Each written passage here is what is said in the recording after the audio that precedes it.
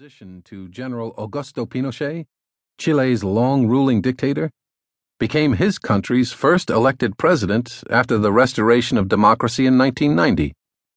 Tadeusz Mazowiecki, a Catholic intellectual and a leader of the trade union Solidarity, became the first prime minister of post-communist Poland.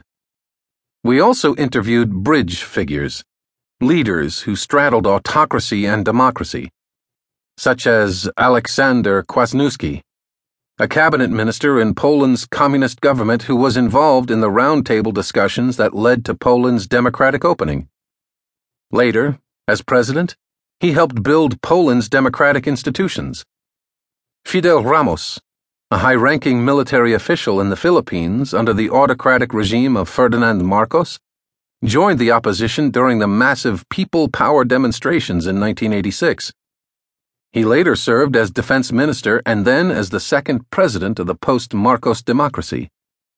Although broader social, civil, and political forces played important roles, these leaders were key to their country's successful transitions.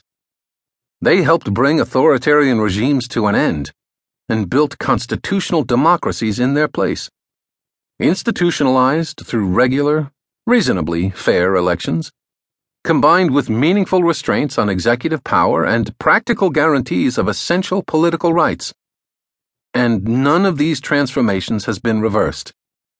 Democracy remains a work in progress in some of these countries, but the transitions fundamentally change the distribution of power and the practice of politics. Of course, there is no one-size-fits-all model for democratic change. Yet, past transitions do offer some broadly applicable lessons.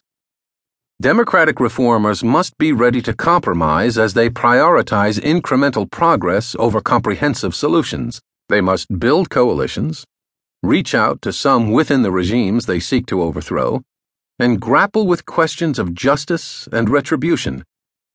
And they must bring the military under civilian control.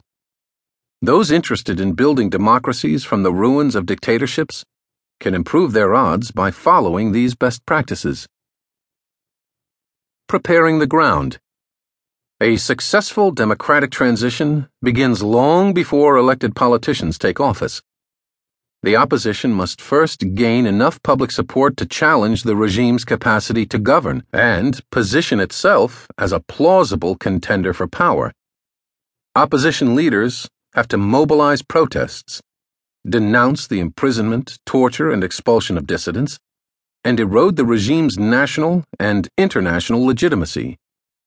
This often requires bridging deep disagreements among the opposition about aims, leadership, strategies, and tactics. Most of the transition leaders we interviewed worked assiduously over time to overcome such divisions and build broad coalitions of opposition forces, uniting political parties, social movements, workers, students, religious institutions, and key business interests around a common agenda. In Poland, the trade union Solidarity worked closely with student organizations, intellectuals, and elements of the Catholic Church. Brazil's opposition movement convinced industrialists in São Paulo to back its cause. In Spain, opposition groups resolved many of their differences in the negotiations leading up to the Moncloa Pacts of 1977, where they agreed on how to run the economy during the transition. By contrast, wherever the opposition fails to unite, the prospects for democracy suffer. In Venezuela, serious divisions over how confrontational to be toward the government have thus far prevented the opposition from taking full advantage of the regime's economic mismanagement. In Serbia, Slobodan Milosevic was able to rule in an increasingly authoritarian manner after taking power in 1989, thanks in part to the inability of the Serbian opposition to present a unified front. In Ukraine, the Orange Revolution of 2004 through 5 overturned an election result widely considered to have been rigged. But divisions among reformers then held back the further development of democratic institutions and the rule of law, leading to another decade of oligarchic rule and political corruption. Democratic opposition movements also need to build bridges with those who cooperated